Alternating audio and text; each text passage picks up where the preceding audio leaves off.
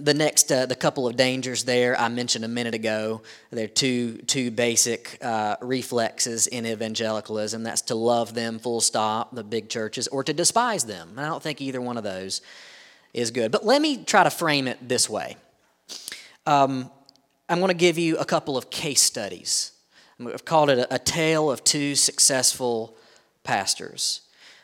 These are real situations that I'm aware of from South Carolina, okay? The names have been changed to protect the innocent. All right.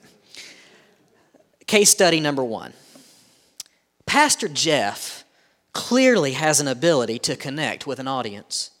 His love for the Bible is clear. He has gathered around him many capable leaders at his church, and as his church has grown, they've been able to foster disciple-making contexts in their church that allow their burgeoning numbers to stay connected in small groups, providing community and accountability.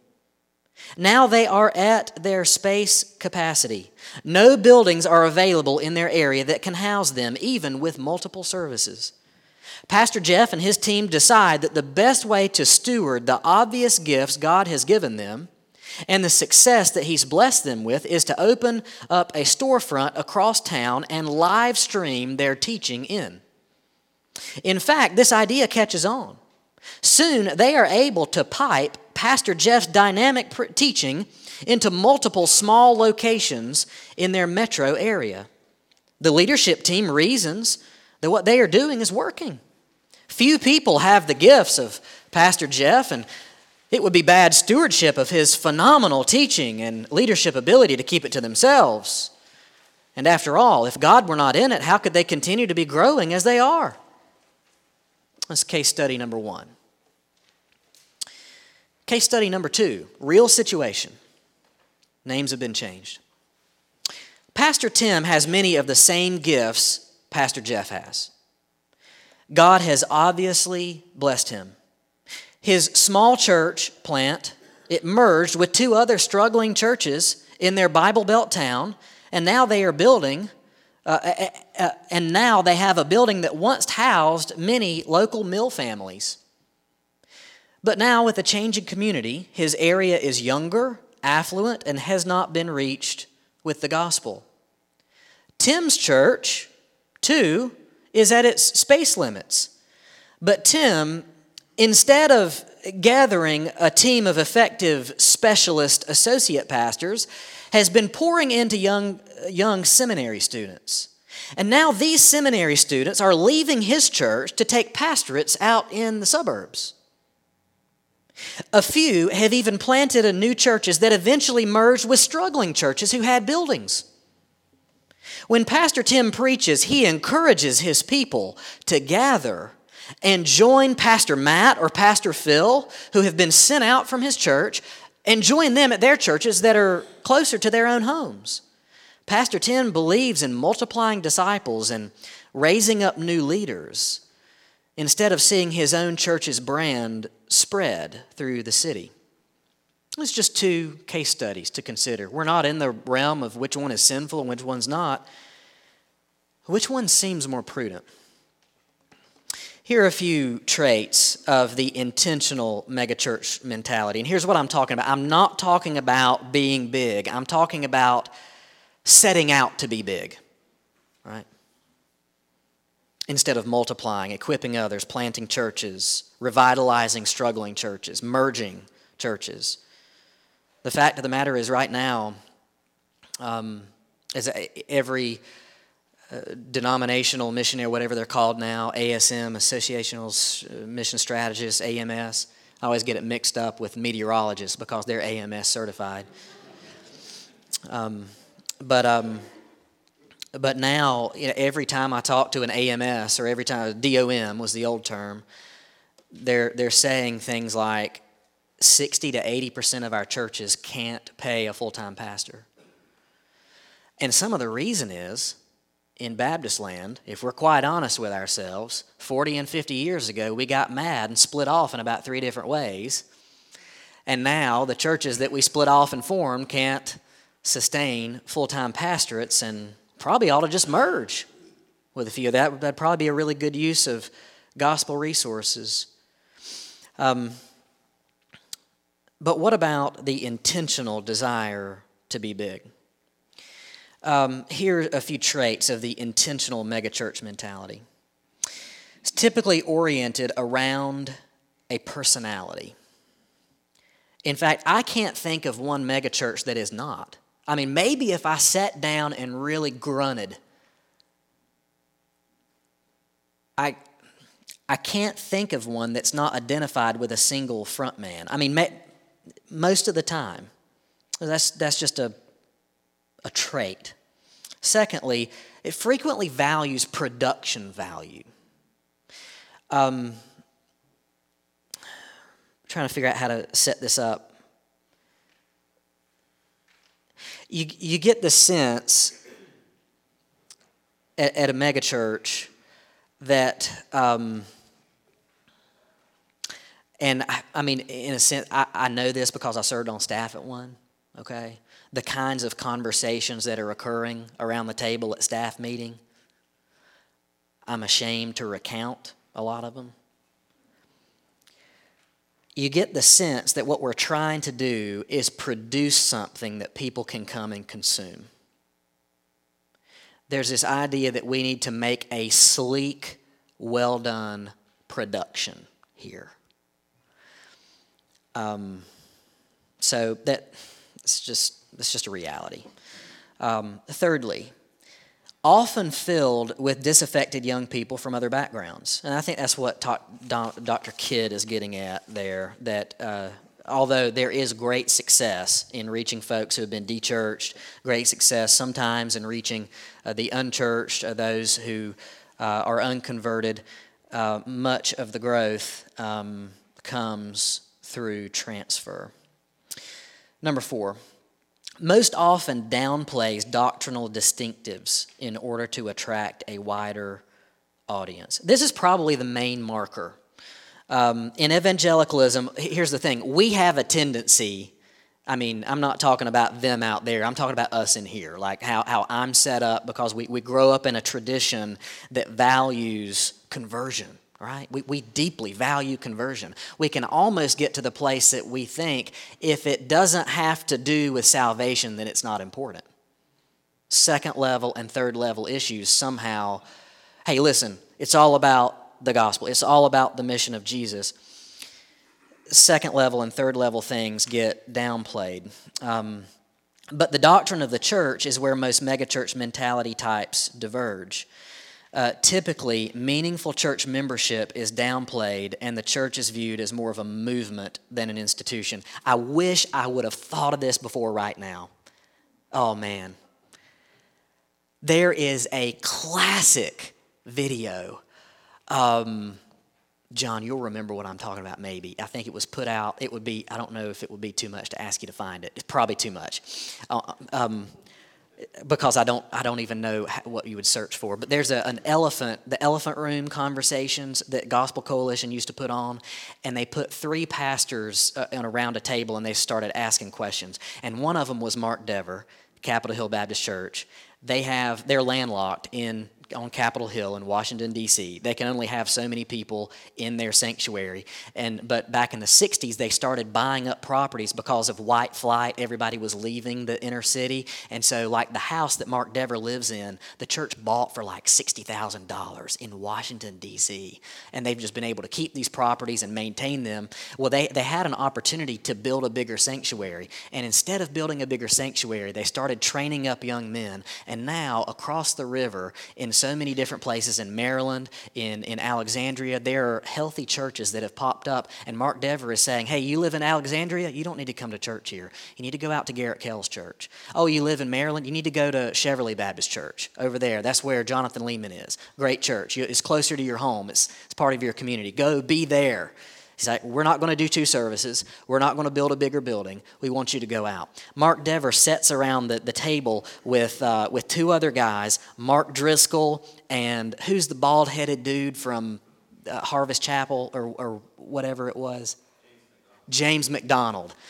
And they start dragging Mark Driscoll. giving him such a hard time that basically our model is better. We're reaching so many more people. We're doing the stuff. Why are you doing this and all this? And of course, Mark Dever starts bringing out Greek and talking about, the ecclesia is a gathering, and it's you can only have one of them at a time and things like that. But anyway, both of those two other guys who scoffed at him for his model, both of those two other guys are now disgraced. Have had incredible crashes and burns. I mean, there's so much hubris, so much arrogance among those two guys, and it just seems to happen all the time. This evangelical celebrity culture that we've created ends up ruining these guys who are incredibly successful. They just seem to all the time crash and burn. But anyway, I would love to show you that. But anyway. Didn't come to my mind until just right now. Here are the positives. I think it's important to point out good things that megachurches are doing. Megachurches are often movement churches, meaning they were able to gain momentum by means of genuine enthusiasm and buy-in of their people. I mean, they have done a really good job at organizing people around their mission. They've done a really good job about getting people out of the four walls of the church. And typically, when you go to a megachurch, there's excitement there. This is something that I think that we should take to heart.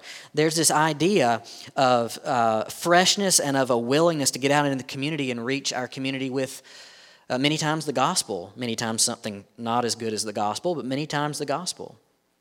Secondly, here's another positive. Because they're able to centralize their resources, they're able to provide extra benefits to their people with the discretionary income that's available through their model. In other words, because they're able to have a smaller staff among more people, then clearly they have more resources to spread out. You could imagine, we're trying to do an ESL ministry here. It's a great thing. The Lord's raised up a couple people who are passionate about that. But it would be very difficult for us to have an ESL ministry and a special needs ministry and a Romanian church ministry, and all these different things. So the centralization of resources does provide some benefits. Thirdly, many have found ways to stay small and push back against the stage-only mentality through small group ministry. So in other words, as you get big, numerically, you need to find ways to stay small. And so by emphasizing a small group ministry, many megachurches keep their people connected to one another. You may not know 2% of the people you see on a Sunday morning, but you know your small group really, really well. Okay.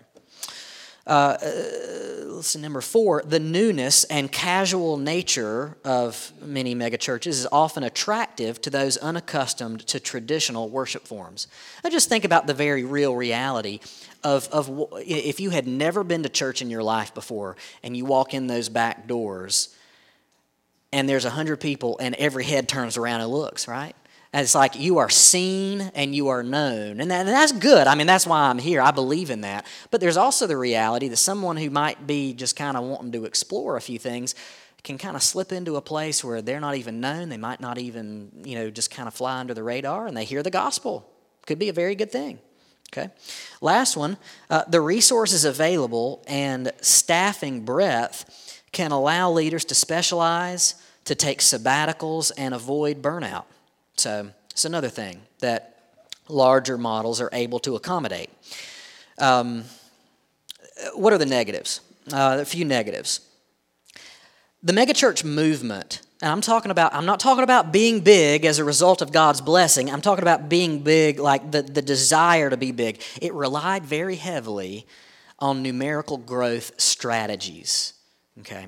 This philosophy sought not to give people what they needed, but to ask people what they wanted.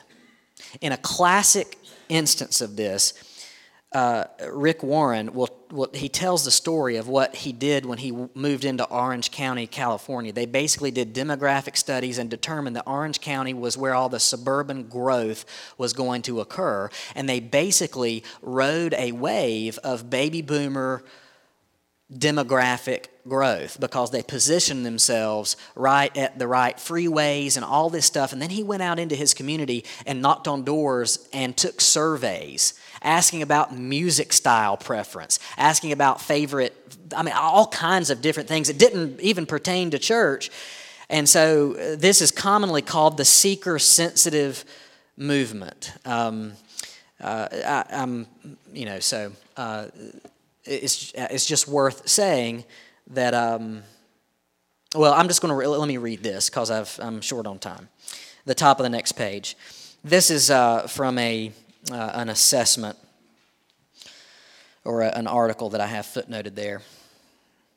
Like all evangelical entrepreneurs, Warren didn't simply leave everything up to God. He had a business plan. When Warren was a student at Southwestern Baptist Theological Seminary in Fort Worth, Texas, he studied the writings of church growth advocates such as Donald A. McGavran and C. Peter Wenger. Warren and his wife Kay also attended a conference in Southern California hosted by televangelist Robert H. Schuller. Very little gospel there, folks. And that's not being uncharitable, that's just factual. Warren absorbed himself in demographic research to decide where to plant his own church. He eliminated Southern Baptist strongholds, reasoning that those markets were already saturated. So, Warren's survey asked questions pertaining to music style, worship preference, and qualms with the church experiences that his residents had, and he tailored his church in reaction to his survey findings. So, next, there's a history in evangelicalism of the bitter fruits of a church being so dependent upon a single or central charismatic leader. I've only footnoted a couple here. I even left out, who's the guy? The bald-headed guy I mentioned, James McDonald. I even left him out. Number 4, Mike Cosper has done a podcast called The Rise and Fall of Mars Hill. It's just interesting. I encourage you to check that out if you're into podcasts. Megachurches in their typical form, this is another reality. There's something to say about the fact that megachurches only seem to really happen in America. You just don't find this in other places. There are some places in the global South. South Korea is one good example, although South Korea is not the global South. But there are some places in Africa, and usually it's Pentecostal or charismatic. But the reality is this is a uniquely American phenomenon. And it kind of makes us wonder, what is it about us that makes it so popular here? That's just an interesting question to contemplate. It's only possible due to the very American brand of consumer Christianity. Next to last hash mark. I've kind of already covered that in other areas. It's in the last hash mark. I've kind of already covered that in other areas. Okay, let's bring it all together. What can we learn from the megachurch movement? What can we say? Here's a list of conclusions, okay? Number 1, there's nothing sinful about being big. We should pray for churches to be successful. We should genuinely pray for such an outpouring of the Spirit that God would give us the kind of problems related to space and related to resources. I hope that sometime in my tenure here, we could say, brother, sister, you need to go to the church down the road where brother so-and-so is ministering faithfully. He's closer to your house. Please go and encourage the work of that church, right? Because of space needs, you kind of do the Mark Dever thing. Hey, I know where you live. It's a great part of town. There's a pastor right around the corner from you who's doing good work. Go join his church, right? Number 2, there is nothing, so we just said there's nothing sinful about being big. Number 2, there's nothing virtuous about being big either. There's nothing inherently praiseworthy. We should hope that size does not trump faithfulness. Number 3, the seeker-sensitive movement, here's another conclusion we should draw in humility. The seeker-sensitive movement has taught us that churches who put unnecessary obstacles in the way of newcomers are not serving them well, right? When a new person, I mean, and this I know it's a stereotype or a trope, but this has happened. A newcomer sitting down in a seat and being accosted because they're in my pew, something like that. Not good, right? The seeker-sensitive movement has taught us that we should not be putting undue burdens, undue obstacles in the way of newcomers. We should be speaking in a way that they can understand. We should even be singing in a way that they can understand the words that are coming out of our mouths. And we should be accommodating in these different ways, knowing that the culture outside is very often unfamiliar with the culture inside here. Number 4, the reality of consumer Christianity presents churches today with an existential threat. Many churches are having to answer this question. Do we accommodate to the consumeristic nature of our surroundings, or do we hold the line on matters of doctrine and health? Number 5.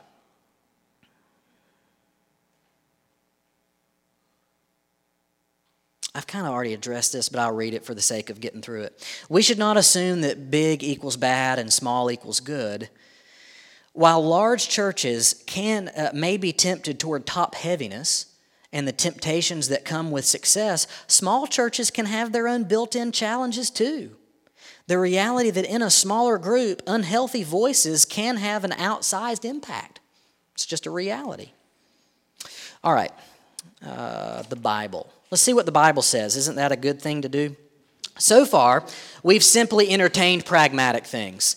But this isn't where our decisions should be made. Like just what works. That's not our primary question. What do the Scriptures have to say about our forms and faithfulness? Here are a few biblical principles. Number 1, the New Testament's record of house church forms leaves us with a model that tilts, I'm trying to be charitable and honest, it kind of tilts toward church planting as a norm. Think of the churches of Galatia. Romans 16:5 speaks of a church meeting in specific people's houses. On the island of Crete, which was no huge geographic place, Paul told Titus to appoint elders in each city. There's this idea that spreading and multiplying and going out will be kind of the norm. At least that's what we see from the book of Acts. Number 2, Acts 5:42 pictures the early leaders of the church ministering from house to house. That's the word that the Bible uses in the book of Acts, chapter 5. This indicates that there has to be a closeness between the shepherd and the sheep. So let's put that out there. Number 3, the assumption among even fledgling churches in the New Testament that Paul, Titus, and Timothy should expect to be able to appoint elders demonstrates that God will not leave his church without shepherds. That was a really long sentence. When Paul tells Titus, and we just finished teaching through Titus, Paul tells Titus on the island of Crete, which we can assume is full of brand new believers. He says, appoint elders in each city as I directed you. There's an expectation that God is raising up people around that can move into these positions of leadership. And so what I'm simply saying is, when I hear this attitude, and I'm sad to say I've heard it in a first-person context, when I hear this attitude that, well, we don't need to plant another church, we just need to get everybody to come here because I'm the good teacher and I'm the good leader and I've got the secret sauce. It's never said that out loud, but that's the subtext. That seems to cut against the grain of what the Bible says we should expect. We should expect that God is raising up other leaders who could pastor a church over there, and who could be a deacon over there, and who could be an elder over there at that church. God is active, and his gifts are not confined to dynamic personalities. So here is an unsolicited opinion from Pastor Greg. You asked a question. You asked the pastor, and so I got to answer. Okay, here's an unsolicited, actually it's solicited because the question came in. So, before offering this opinion, I want to affirm a few things about how the questioner, I don't know who the questioner is. Notice, if you look back on the front, how the questioner asked the question. Are megachurches unbiblical, or does the size of a church really matter as long as they are correctly preaching the word, discipling their people, and evangelizing the lost? I want you to hear me say those are the most important things. And any church that is preaching the word, discipling their people well, and evangelizing the lost, praise God for them, right? I mean, those are the most important things. So, number one, the Bible does not give direction on size. So we should no more it's possible to take pride in being big. It's also possible to take pride in being small. You know, that's probably my temptation, but we should not go into either one of those ditches. And the questioner rightly put the emphasis on discipleship, evangelism, and the right preaching of the word. Okay, that said, here's the unsolicited opinion. What we're talking about is in the arena of prudence. We must be asking, what is most prudent? Which forms will most nurture the church into the future? Here's another very important question. Which forms will enable the church to thrive in the coming cultural winter?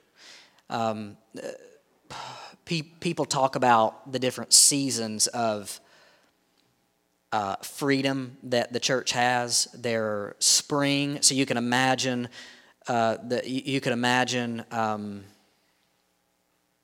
man, what's the country? The flag is red and it's a black like a bird. Oh man, in the former USSR.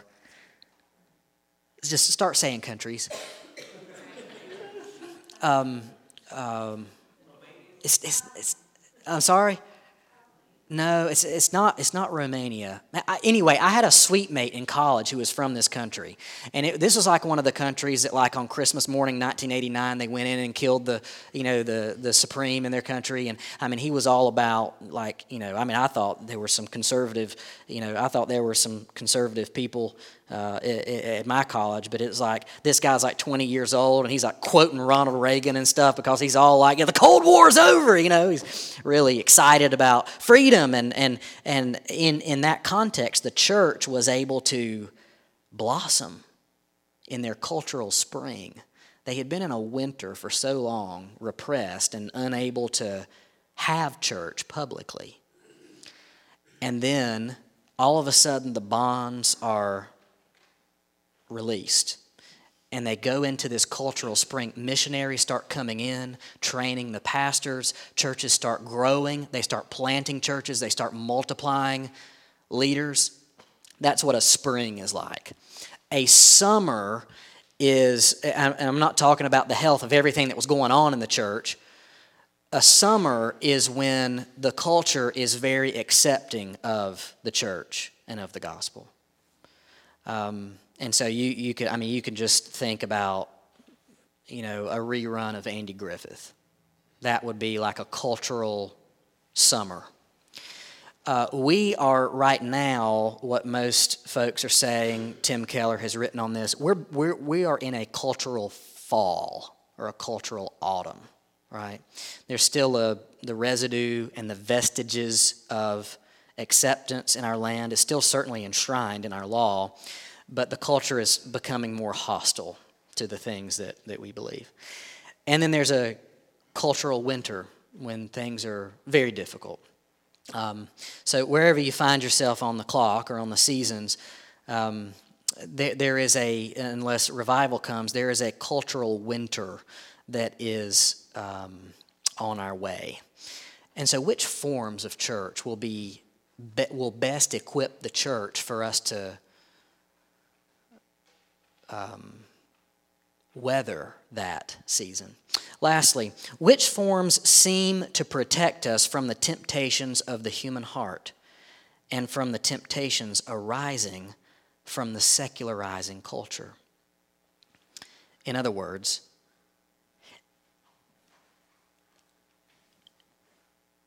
there seems to be something corrosive about numerical success in the heart of the leadership. I've footnoted down here a number of people. I even left out the one dude whose name McDonald. I mean, Johnny Hunt, Darren Patrick, Mark Driscoll, Carl Lentz, Perry Noble, James McDonald, and honestly, the list goes on. What some people have said, basically, what Mike Cosper has said, their success outpaced their character. They were not able to sustain the kind of success. Failure's hard to deal with. I would imagine success is incredibly hard to deal with, because you start thinking that you're the reason that everything's being so successful, and that just creates this pride that then morphs into a I can't be wrong, and the next thing you know, you're spiritually abusive and all kinds of stuff. So here's the deal. Size isn't the problem. Indeed, Charles Spurgeon's Metropolitan Tabernacle, a megachurch in the 1800s, and a megachurch, it would be a megachurch today if it were still the size that it was then, it was able to maintain health by a system. I mean, they took it so seriously. They had communion tickets. Before the Lord's Supper, you would have to come to the church and meet with a pastor, just to check in. Hey, I'm a member of the church. I'm still around, right? You would get a communion ticket. When the communion service came around, you would present your ticket, and that's how you were able to go to the table. It was not hey, we don't want you up here. It's if you're going to come to the table, we want to make sure that you're actually, still following Jesus. An elder would conduct membership interviews, and the church, get this, the church removed from membership some 2,728 members for either non-attendance or disciplinary action like unrepentance between the years 1856 and 1892. So that's a pretty good clip there. But in many cases, it's the mentality that seeks size as a goal that is the problem. The desire to be large creates an environment in which certain things are prized above what is healthy. This is my fundamental concern with the seeker-sensitive movement and what I have called the intentional megachurch mentality. So I would caution against a self-confidence, I would even say pride, that suggests that a key leader or a new philosophy is so good that it needs to be centralized and placed on a pedestal. This kind of thinking has caused numerous evangelical downfalls of successful pastors who sought to grow their brand on the backs of their church instead of multiply and send. Number two, I would point out the very American anomaly of megachurches. I already talked about that. Number three, I would encourage churches to do the hard work of raising up leaders and sending them out. The hoarding of pastoral resources is leaving far-flung churches without shepherding. Number four, I would caution against the tendency of megachurches to foreground the high production service portion of the church's life, creating an evangelical mass that is observed and consumed instead of a family that is joined and known. And lastly, if most megachurch growth is transfer growth instead of conversion growth, as Dr. Kidd has suggested, if that's the case, I would prompt us to ask what we are accomplishing. So I hope that has been charitable. I hope it has been arenic. I hope it has been balanced. I hope you have not heard me say that it's really good to be small, it's really bad to be big. I hope that you have heard me to say that it's about the heart underneath what is going on. And at some large churches, that heart is very good. At some large churches, that heart, I have questions. But anyway, because this has been a teaching session, I would just, and this is Ask the Pastor, if you have a question that you feel like would be helpful, I would go for it.